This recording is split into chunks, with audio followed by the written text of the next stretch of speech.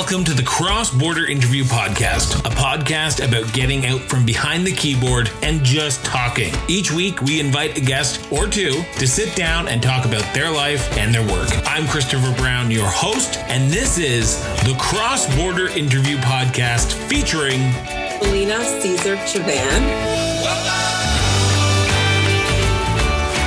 Thank you very much for doing this. We'll get into this as quickly as possible so you can get back to your family. But my first question, as always, to all my guests is, where did your sense of duty come from? So, that's an interesting question related to politics, because I think it came from before that. So I owned a healthcare-based research management firm, and one of the last projects I was working on was Canada's first ever national epidemiology study on neurological conditions, looking at scope, impact, health services, and risk factors for 14 priority conditions like Alzheimer's and Parkinson's. And it was across the age continuum. And when you hear about the struggles that caregivers have, looking after with children with epilepsy or parents with Alzheimer's or Parkinson's, looking after, partners and the hoops that they had to jump through, moving to a new province because drugs aren't covered under one formulary or another, having to separate in order to get the benefits that they need. I think it stemmed from a sense of wanting to help people even through that time.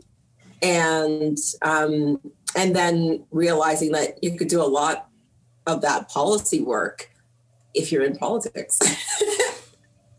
Now, did your parents serve in any capacity in a grander scale, or were they very private people? No. So I'm not first generation Canadian. I came here when I was 2, and my parents immigrated here in the 70s and really just worked hard to achieve, the Canadian dream, and came with $100 in their pocket and hustled all the way through to having a very successful life and retirement. And so it was more of along the lines of, we're coming to a new country, do the best that you can. We had conversations about my dad running in politics at some points in our life, but never anything that was taken too seriously. And I think even when I decided to run, people were like, okay, where's this coming from? It's kind of out of left field. So it wasn't really a discussion that we had at all. It was just a decision, and I just decided to do it. Now, was Whitby their first choice? Did they when they moved here to Canada, when they immigrated to Canada, was Whitby the first choice, or did they move around? Did you have a childhood that were moving around a lot? Because I know my husband's an immigrant to Canada, and he moved around a lot in Alberta, and he is now in Calgary. So I'm just wondering if that was the same experience of yourself. So, and this is going to sound very stereotypical, but when we moved from Grenada, you move where the elder siblings moved to. So we moved to Rexdale first, and around that sort of Dixon Road area, right? And so we were at Rexdale Boulevard, and then we moved a couple times within Rexdale. And then when my parents' company took off, we moved to Brampton and owned a semi-detached there. And then we had a detached home in Brampton, and I think we stayed there from all the way through high school, straight until I got married. When I got married, I left and then moved to the East End. And then when I decided to start a family and, get a house, our first home was in Whitby.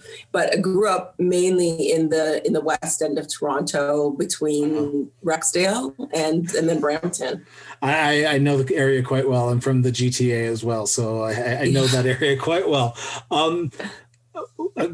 We're going to be talking about this throughout the episode, but there's one area that I want to touch on a little bit, because I don't have the experience, and as a person of color, you do. And in your high school years, in your junior years, your senior, I'm not sure what they called it in Clarington, where I'm from, it was senior public school, and then high school. In senior public school, where in Brampton, did you see forms of racism in Brampton? So senior public, what grade would that be? 7, 8. Oh yeah, so that was still elementary school. In school, in grade 7, 8, I had moved to our first house in Brampton. And no, sorry, our second, like our last house in Brampton, and was in a split 7-8 class, and then a grade 8 class, obviously, and then high school.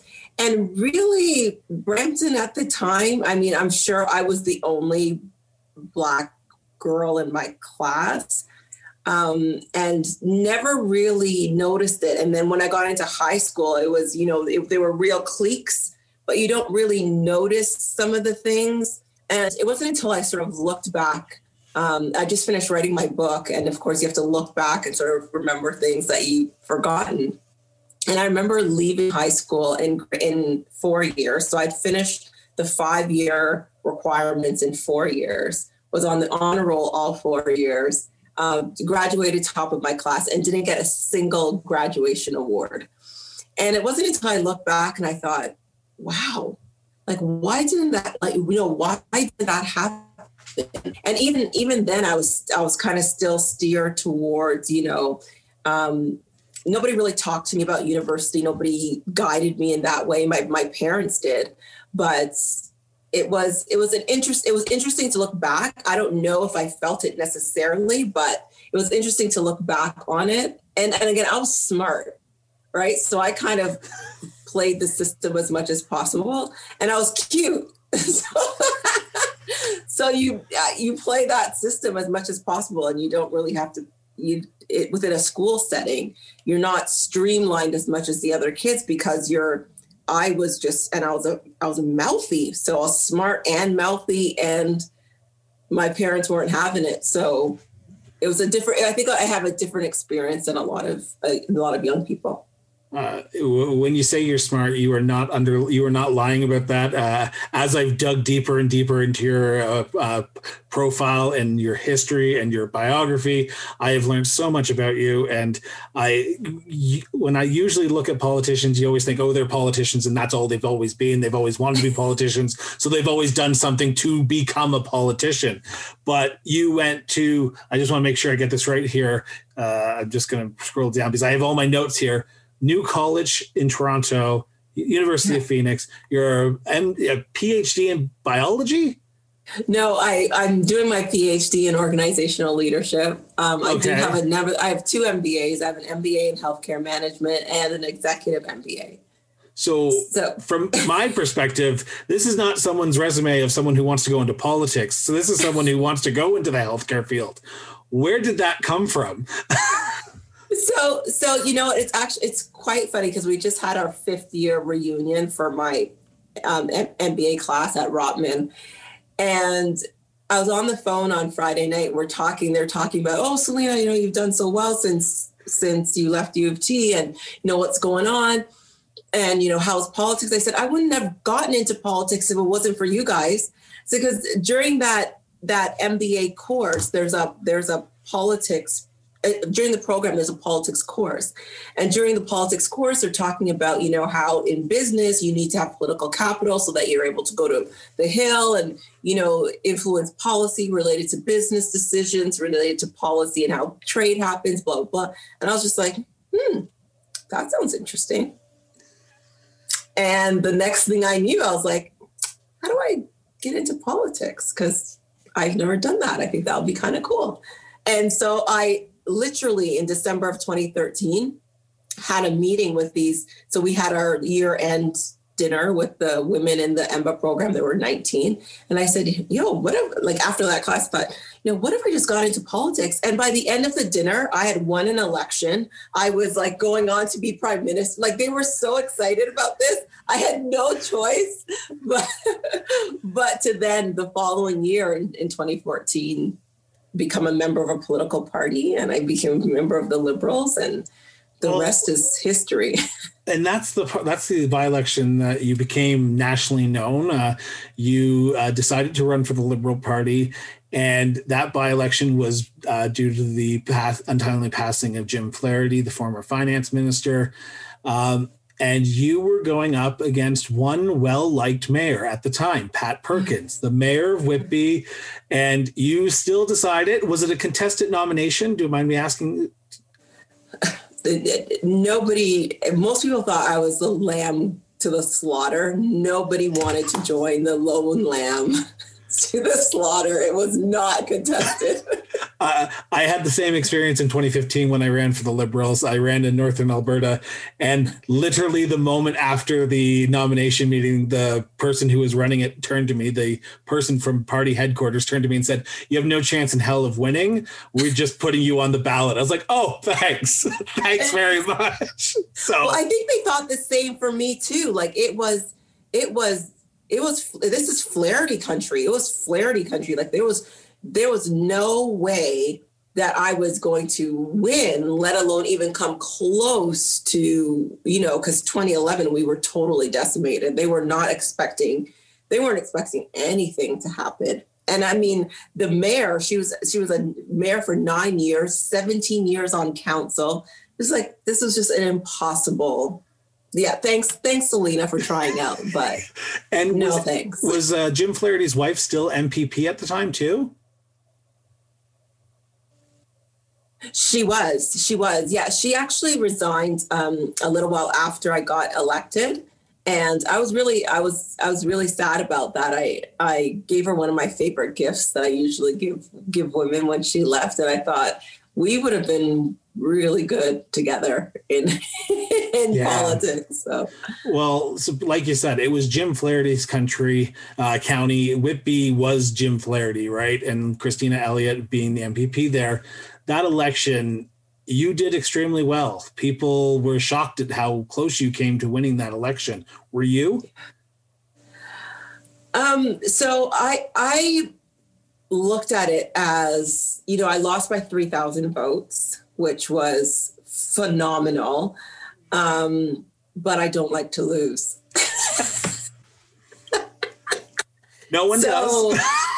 So the prime minister was at my house with me when we were watching that by-election, and he was totally ecstatic. He's like, you're going to get her next time. And, this is so great. Like, I can't believe. And, everybody was hyped. And I was just like, this sucks.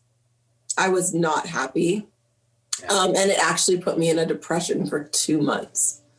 Like serious, like not, I feel in a funk, but I could not get out of bed for 2 months after that by-election. It was just so devastating because I thought, I literally was the lamb to the slaughter. And I just felt like everybody was looking at me and laughing at the lamb who got slaughtered.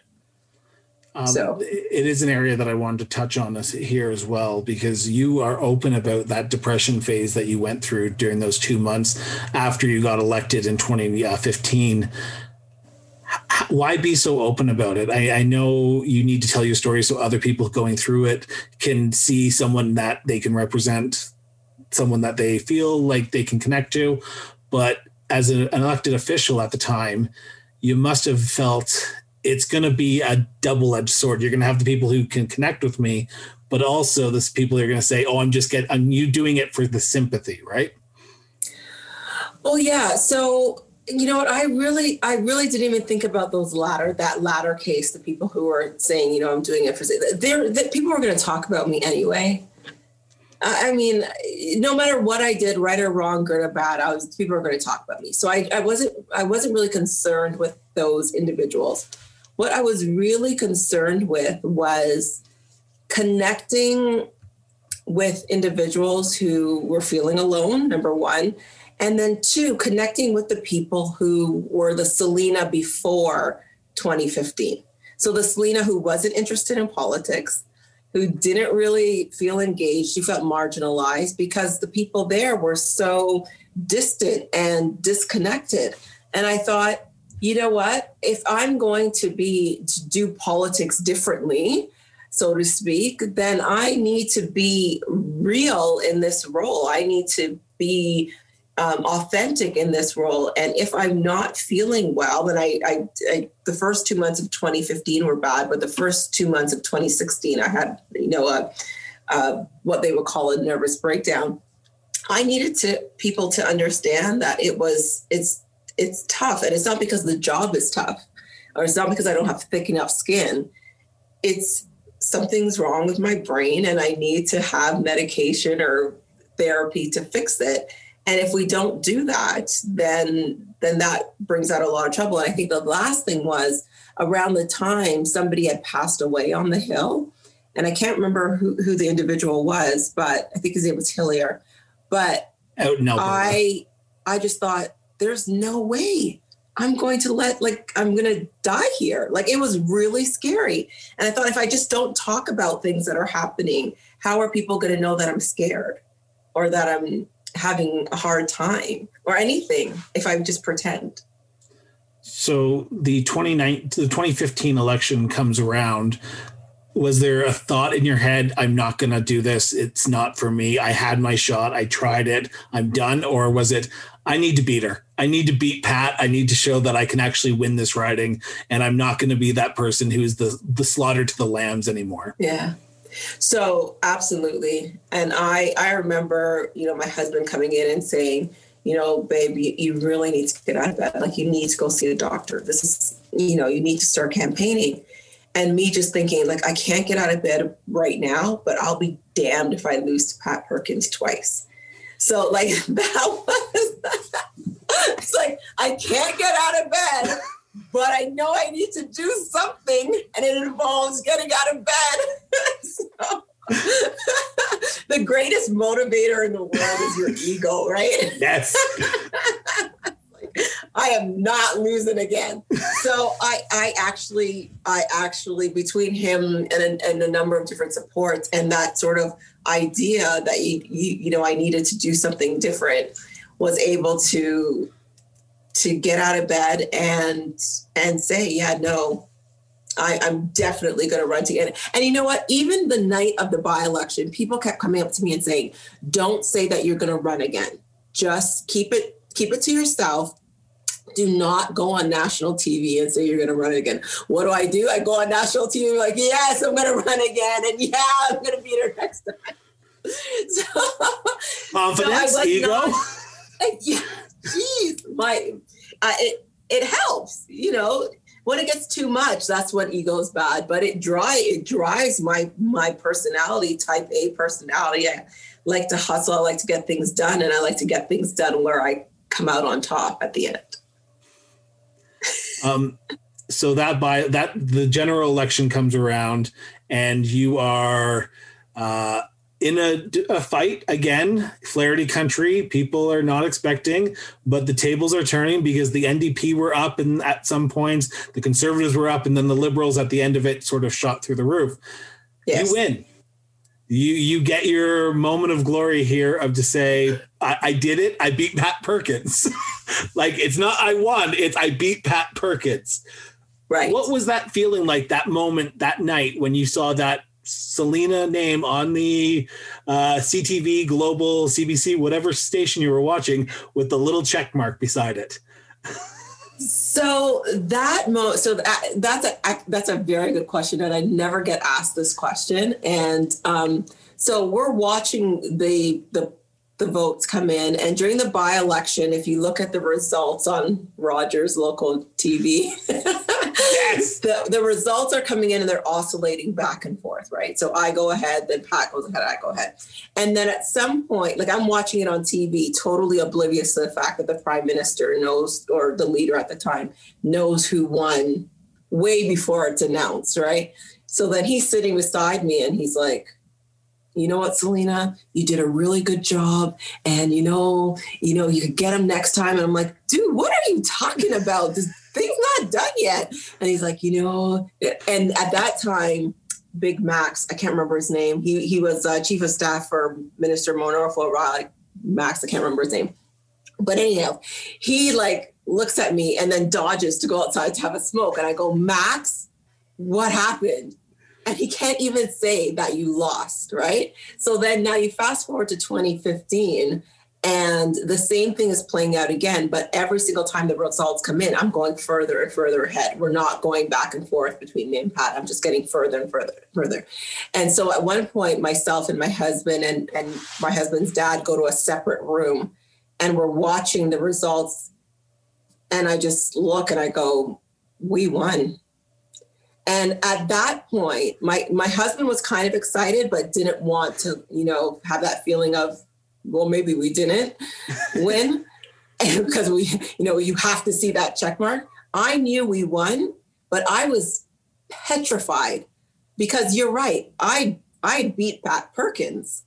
I didn't know what it actually meant to win. So what next? Like, well, what do I do now? And I was like, okay, well, up till this point, I just said I wanted to be the voice of the people in Ottawa. And, it sounded really good, but how do I do that? And so the reality of what I was about to get myself into, that stuck. And I was petrified. And that's the same story, not the exact same story, but the moment after, right? The moment after you're elected, it sinks in. And it's not a gradual sinks in. It's a sudden drop of, what have I gotten myself into? Yes. I now have to represent 150,000 people in Ottawa, and I have no political experience. Yes. So did you have someone that you could talk to the moment after? Because you're relatively new to the Liberal Party, so you don't know the insiders at that time. But did you have a friend that you could say, okay, what's next? Or did you have the local did you talk to Pat afterwards to say, hey, I know I just beat you after a by-election that you won. What advice can you give me? Well, I had one run-in with Pat after at the Legion Hall for a Remembrance Day dinner. And it was basically a threat that I received from her with some bad words. So I won't repeat what she said to me. And I guess after that, I realized that she wasn't going to help me. But I could have spoken to Judy Longfield, who was the member of Parliament previously and helped on my campaign. She was Liberal. But I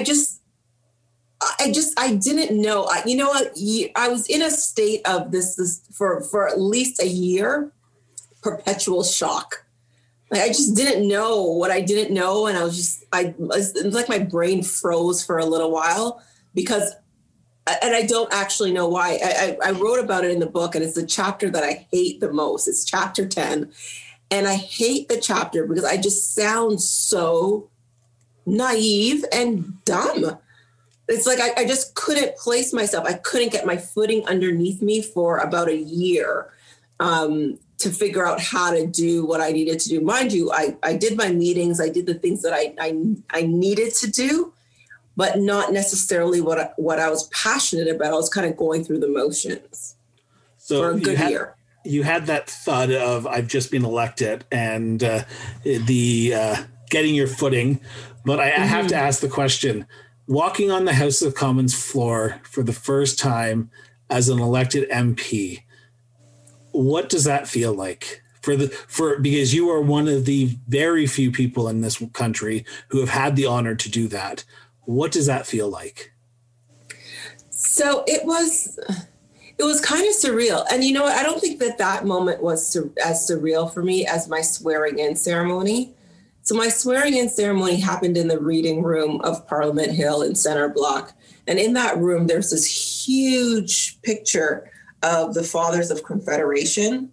And that day I decided, again, they're going to talk about me anyways. I know I'm getting my official photograph done today. I'm wearing like this faux leather Karl Lagerfeld dress with like this faux fur neck thing and these, BCBG stilettos. Like I'm looking fierce to come in for this picture.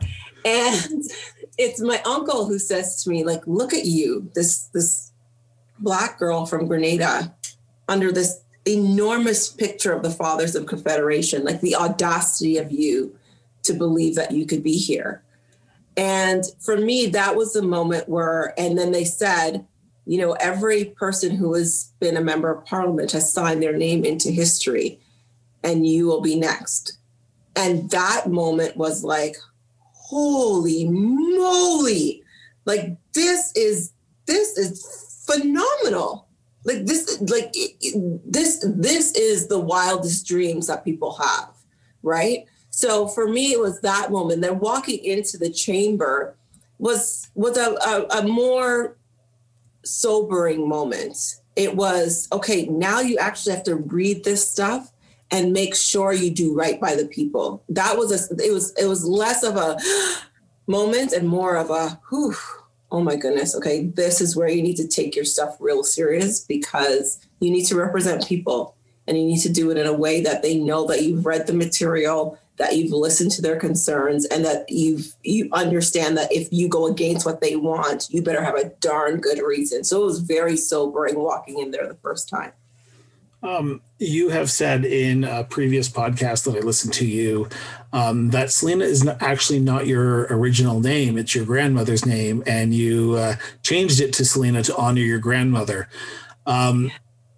Honoring your grandmother in that way is a significant step, and to sign your name and in essence her name into that book, how did that feel? It was my grandmother, my great grandmother. It was my grandmother asked me to change it to honor her mother. So you know what? When I changed my name in 2012-ish, 2011, 2012, but it was officially changed.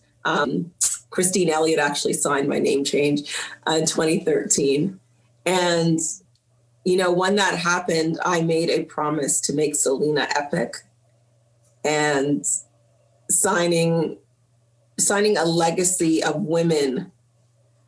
In that one signature, I'm signing a legacy of women, my mother, her mother, into history at the same time. Was just, I can't even, it was a moment. It was a moment. And when you contextualize it in a place like Parliament that was never designed for women to be there, never designed for women of color, where we still don't have dress codes for women, you really like, yeah, let me sign it. Let me sign it really big. Give me the permanent marker. So the Donald Trump way. Come on. You said that first year you were trying to find your footing. That first year you have said in the past that you were there just to represent the people of Whitby, but the Prime Minister called on you to be parliamentary assistant to the Prime Minister. So you had your role as new MP for Whitby and also this new other role on top of it. To juggle those, how was it? That was an interesting experience. When I went to see the Prime Minister in December of 2015, when he asked me to be his parliamentary secretary, I said to him, let me be clear on a couple of things. When Black women say that, it's usually like, oh God, what's happening next? So let me be clear. Number one, I hope that you didn't ask me to do this role to fill any racial or gender gaps that you had in your cabinet, because I don't want it. I am perfectly happy being the member of Parliament for Whitby. So this is what this is, a token role. I'm good. And he was very clear that no, it wasn't. It was, it was a role. It was based on merit, and we had a great relationship, et cetera, et cetera. But as the year went on, I was very concerned about the lack of coordination and actual role or responsibility that came with that role within that government. And when I left as parliamentary secretary in December of 2016, there was no longer a parliamentary secretary to the Prime Minister. Me and the title left. So I say that to say, because again, I go back to chapter 10 in my book, the chapter that I hate, is related to that year of having so much challenge with being paid extra to do this role, this role that had really no responsibility. And it was a figurehead type role. And at the end, I felt good knowing that I had advocated enough for the removal of that role for the title to be removed altogether, because it just didn't make any sense.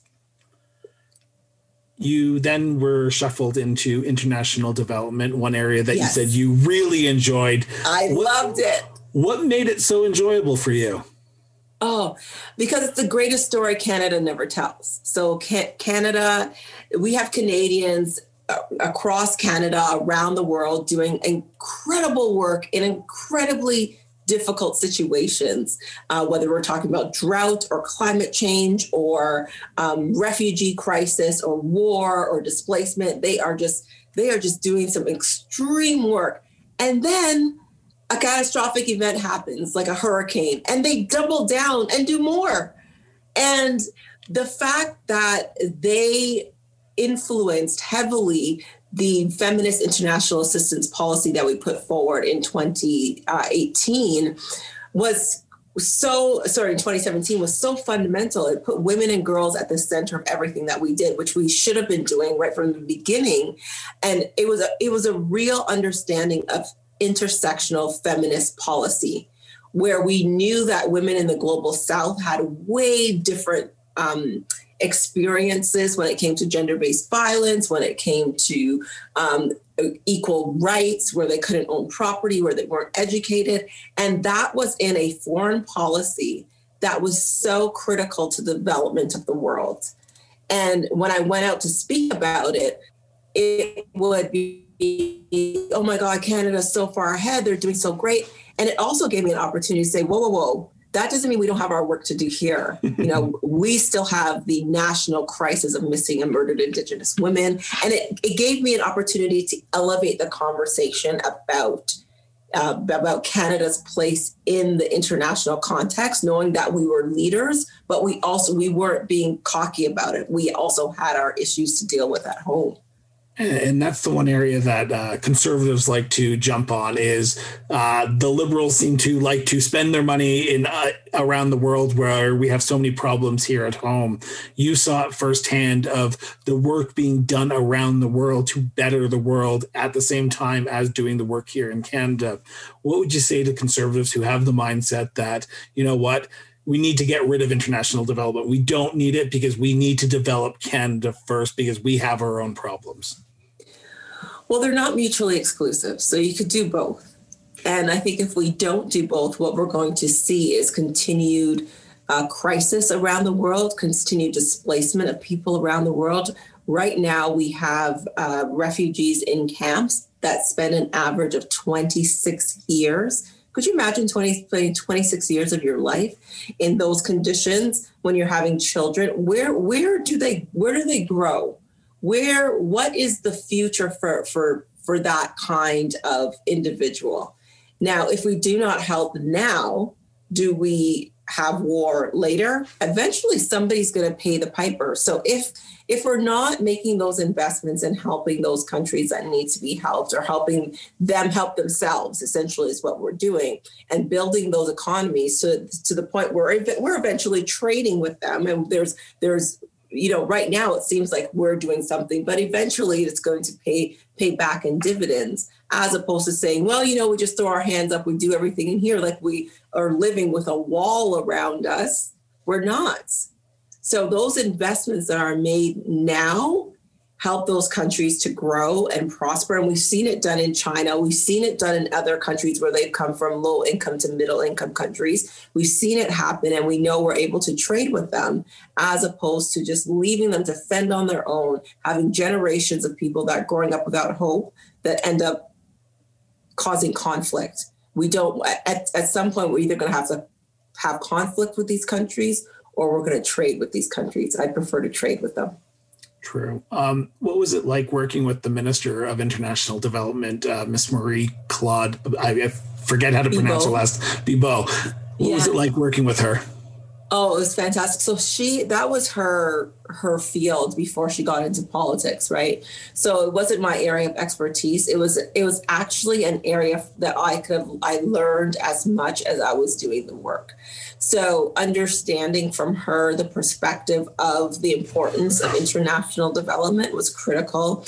The importance of the investments that we're making, the importance of not being sent anywhere to empower anyone or to have some kind of patriarchal kind of relationship, but to actually listen to the needs of the people on the ground and be able to support them as they implement the systems and the processes, the programs that they needed to better their lives. And seeing some of those investments that Canada had made, especially around peace and security, that have transformed themselves into something that you could actually see tangible results that make places safer and actually make Canadians ultimately safer, because the places, especially when we're talking about the Caribbean, where people have access from South America through the Caribbean, through that sort of that violence or that drug channel up to Canada, to see the investments that we've made in the Caribbean that stop that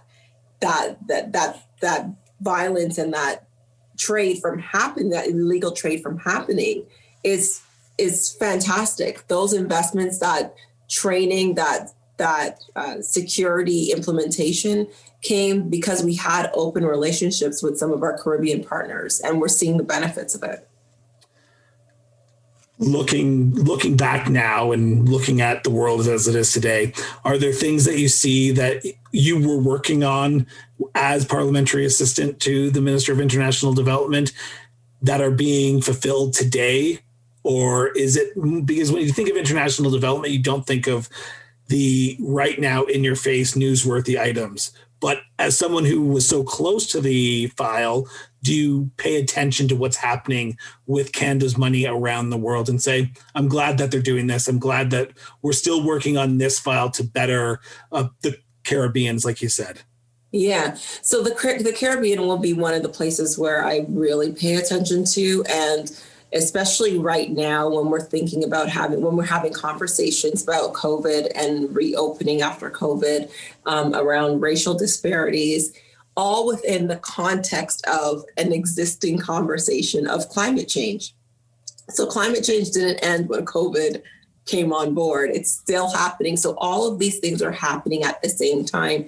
And listening to Barbados's Prime Minister speak a couple of weeks ago, or a little while ago, at the UN, and she was talking about the fact that, a lot of countries that pledged to help the Caribbean in their quest to build back better after the hurricanes, especially the 2015, 16, 17 seasons, they did not get, 2018, especially in Dominica, they didn't get the pledges.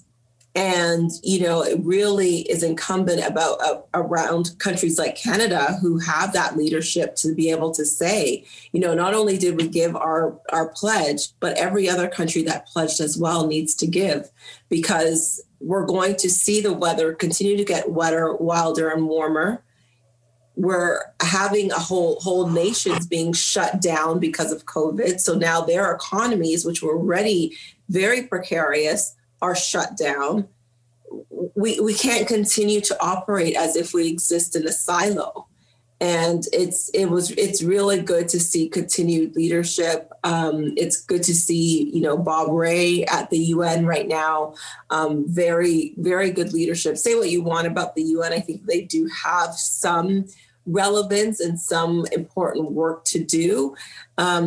But I think Canada has been a leader on the international assistance front, and I would be very saddened if that ever went away, because we're doing work that ultimately protects us and ultimately we will benefit from.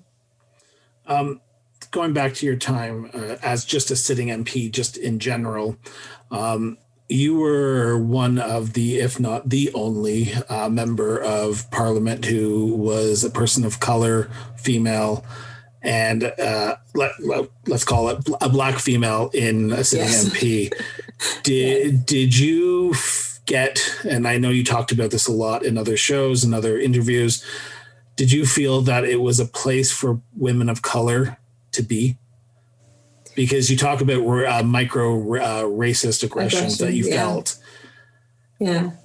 So how do you break that down? How do you break that down and get more people, women of color, to actually run, when you are the shining example of what women of color will feel if they go to Ottawa? So that's a great question. And I'm always afraid when I get this question, because I felt a lot of guilt when I left Parliament. I was the only Black female member of parliament out of 338 members of the 42nd parliament. And so, yeah, I felt a lot of guilt leaving.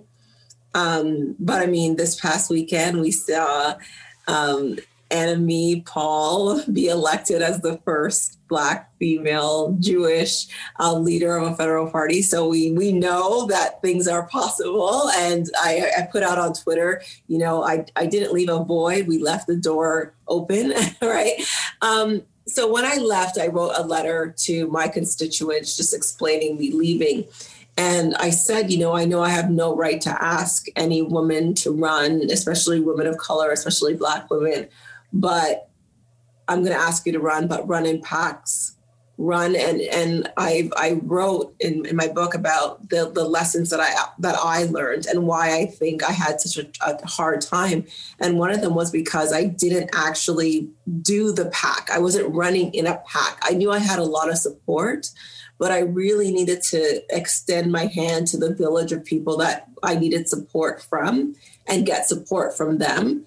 And I think if we were able to do that, if I were to do it again or advise people, it would be to make sure that you have that supportive network around you so that when you're having those tough conversations or those tough moments, that you could draw strength from others in as much as you think you could do it yourself.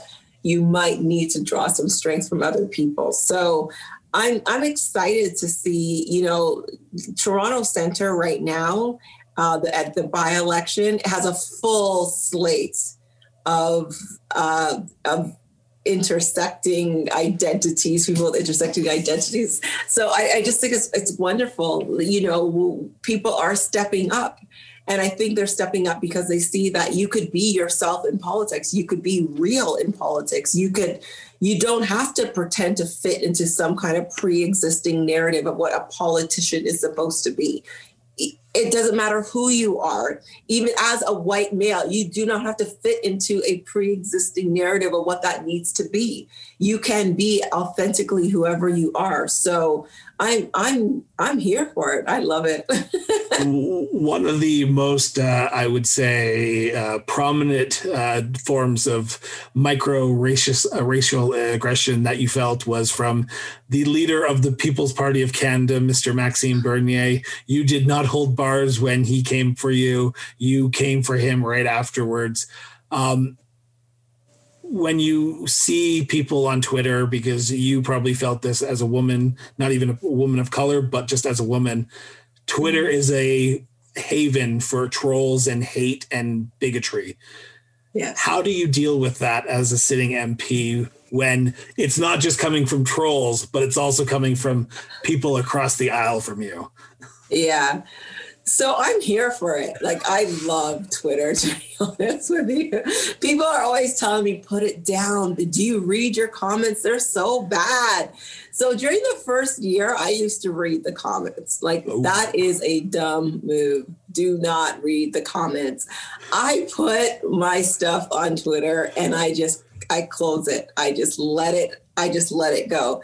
What I've been doing, though, is I don't block people. I mute people. Ooh. So I want there to be, especially during those 4 years, if I blocked people, they would not be able to comment on what I wrote. And I wanted there to be a recorded history of what people said about me when I was there. I wanted all that racist nonsense, sexist, misogyny. I wanted it there. Now, I didn't want to look at it, so I muted it. I just mute all day long. I mute people all the time, but their messages will stay there because I don't want people to say, oh, Selena said it was so hard there, but look at her Twitter. Everybody's so nice to her. No, I want them to see all of it. I want there to be a recorded history of what happened while I was there. And so if I block, that's not going to happen. But if I mute, I don't have to listen to a word you say there. That's true. In 2019, at the beginning of 2019, you decided to not run for re-election. Was that a hard decision? Oh, my God. Toughest decision in my life. Yeah. Really? It was really, yeah. After then deciding to get into politics? Yeah, no, I wouldn't have left. I really, really loved that job. I really loved it. Leaving parliamentary secretary for international development, Sherelle Evelyn wrote a report on that in the Hill Times. Hardest job, the hardest thing I've ever done, because even right now I feel emotional thinking, but I loved it. The circumstances that I was in through most of 2018 within the Liberal Party, I didn't like. And then when I made the decision to leave, the circumstances with the Prime Minister, I'm not down for abuse. I'm not down for that. And I wasn't in politics I wasn't there to fight liberals for the sake of being a liberal. I wasn't doing that. So leaving and saying I wasn't going to run again was a very intentional decision around some of that treatment. And then sitting as an independent was specifically targeted at just the Liberal Party. I just wasn't interested in being part of that anymore. You, Jody Wilson-Raybould, and Jane Philpott was termed the hardest opposition that Justin Trudeau probably ever had to face, because you knew the inner workings of the Liberal Party. You knew what was going on there. The three of you sat as independent MPs for the remainder of the 2019 session after you stepped aside and you were removed from caucus, or you left caucus. The three of you, have you become closer friends because of your time sitting as independent MPs? So myself and Jane have always been friends, because she was my GP who diagnosed me with depression in 2014, 2015, I can't remember. But Jody, I really didn't know Jody until after my tweet about I'm sorry, I know Jody. And I said I know her, but I didn't really know her, but I knew her well enough to know that what people were saying about her were not true. And after that, I was like, girl, who are you? Because you causing me to get a lot of smoke. And I need to know who you I'm getting heat that ain't even mine. Time for that kind of smoke. I mean, who are you? So yeah, we text each other at least, once every couple of weeks just to see how we're doing. And that's awesome. Yeah. The 2019 election, we saw the Prime Minister Justin Trudeau revealed he had done blackface, not once, not twice, but 3 times that we are aware of. Let's just preempt that we are aware of, because he's not sure how many times he did it, and he thinks it's 2, but then it came out as 3rd. If you were running in 2019, would you have stepped down as the candidate after seeing what he had done? So, you know what? I actually am quite surprised that I didn't see that coming. Based on, I didn't run in 2015 because I couldn't run in 2019 because I would not run under Justin Trudeau.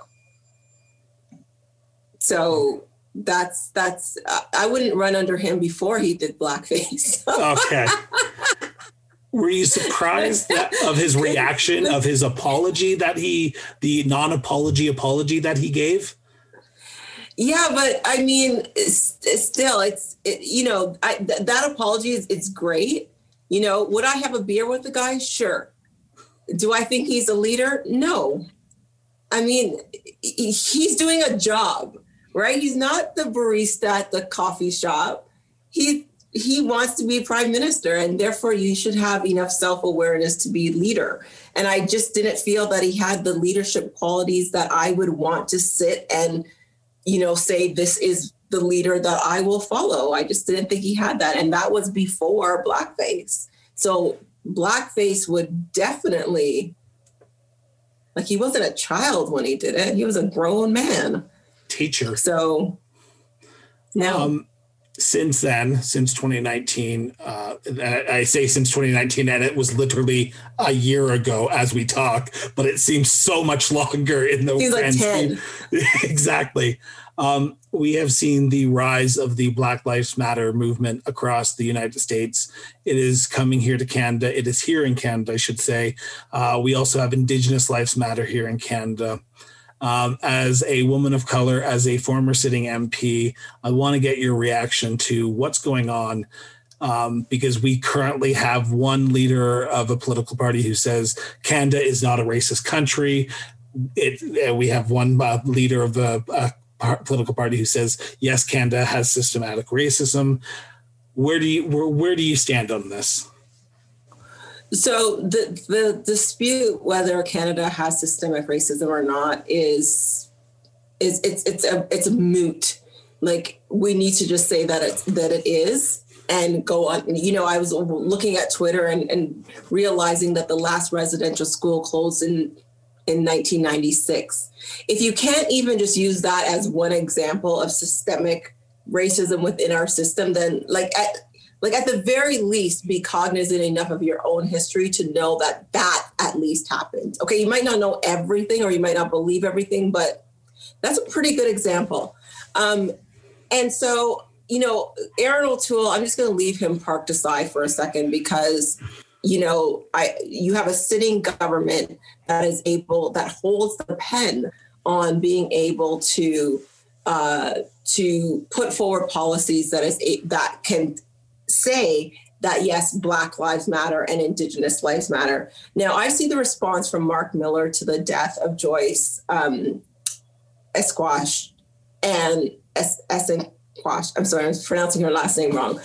But the woman who died listening to very racist comments on her deathbed. I listened to his response and him pushing other governments, pushing his own government, pushing other governments as well to do what is right. I think when we look at Justin Trudeau taking a knee at a Black Lives Matter movement and then getting up and, you know, people say to me, oh, well, he put $200 million in a loans for Black-owned businesses, and that's supposed to be something great. Well, did he get rid of the issues that cause Black-owned businesses to not be able to access that money in the first place? Otherwise, you're putting $200 million in a vault and saying that it's something that you did when you did nothing. Yeah. And on top of that, wouldn't it just be easier to allow for Black-owned businesses to provide their goods and services to the government of Canada, which is the largest procurer of goods and services in the country? Why not just do that? But no, you're doing all these little stupid roundabout loop-de-loop, jump through a fiery hoop kind of crap and calling it progress. Yeah. No, we're not here for that. I'm going to continue to push the government. Now, if Aaron ever gets in, I'll push him as well. And I go for him on Twitter sometimes, but this is the government who actually could do something. This is the government of diversity is our strength. This is the feminist government. This is the one that says that they're going to have an intersectional approach to building back better. Define that, please. Yeah. Otherwise, shut up. Like, we need tangible. We don't need any more words. And in 2020, I just find that with the COVID-19, with everything going on with COVID-19, I think this government has started to fumble the ball a bit in the words of we're a feminist government, we're a intersectional government. It's now a I don't know what to do government because we're just throwing money and hoping for the best. And that's just from a person who ran for the Liberals, who had a falling out with the Liberals after that election, who has now seen the true insides of what the Liberal government is doing. Yep. Before we wrap this up, I want to talk about what you're doing now. You've talked about it a few times, but I'm going to let you talk about it a little bit more. You have a book. When can we expect to see it on the bookshelves? Yeah, before we go to the book, I actually think, throwing money at a wall and hoping something sticks is not policy. No, it's not. Never has been. Which I think is what they're doing, and I don't like it. And they have very, very tangible things that they could do. Repeal mandatory minimums, have goods and service procured, other things that they could do that actually will be tangible. But what am I doing now? Now you've got me off on a tangent now. Do you think Christine, the new Minister of Finance, will be able to do that? Because you had Bill Monroe, who is the former finance minister, who was, let's say, best friends with Justin Trudeau and was willing to basically do whatever he wanted. Christina seems to be a little bit more stand up for herself, or what's your opinion? So I really like Christina. I think that she's fantastic. I think she would be great as finance minister and deputy prime minister still. I don't know if her agenda is as focused on intersectionality as it should be. And I think that the individuals that should be advocating for an intersectional lens related to policy and a more tangible intersectional lens are weak-willed, and they don't have enough gumption to push the government to do what they need to do. They're afraid to say what might get somebody in the center of that circle upset. And that could be prime minister, PMO, otherwise, but you need people who are going to be disruptive. And it's not disruptive to the point because you're indicting them. It's disruptive because they promised better was possible. So give us the better.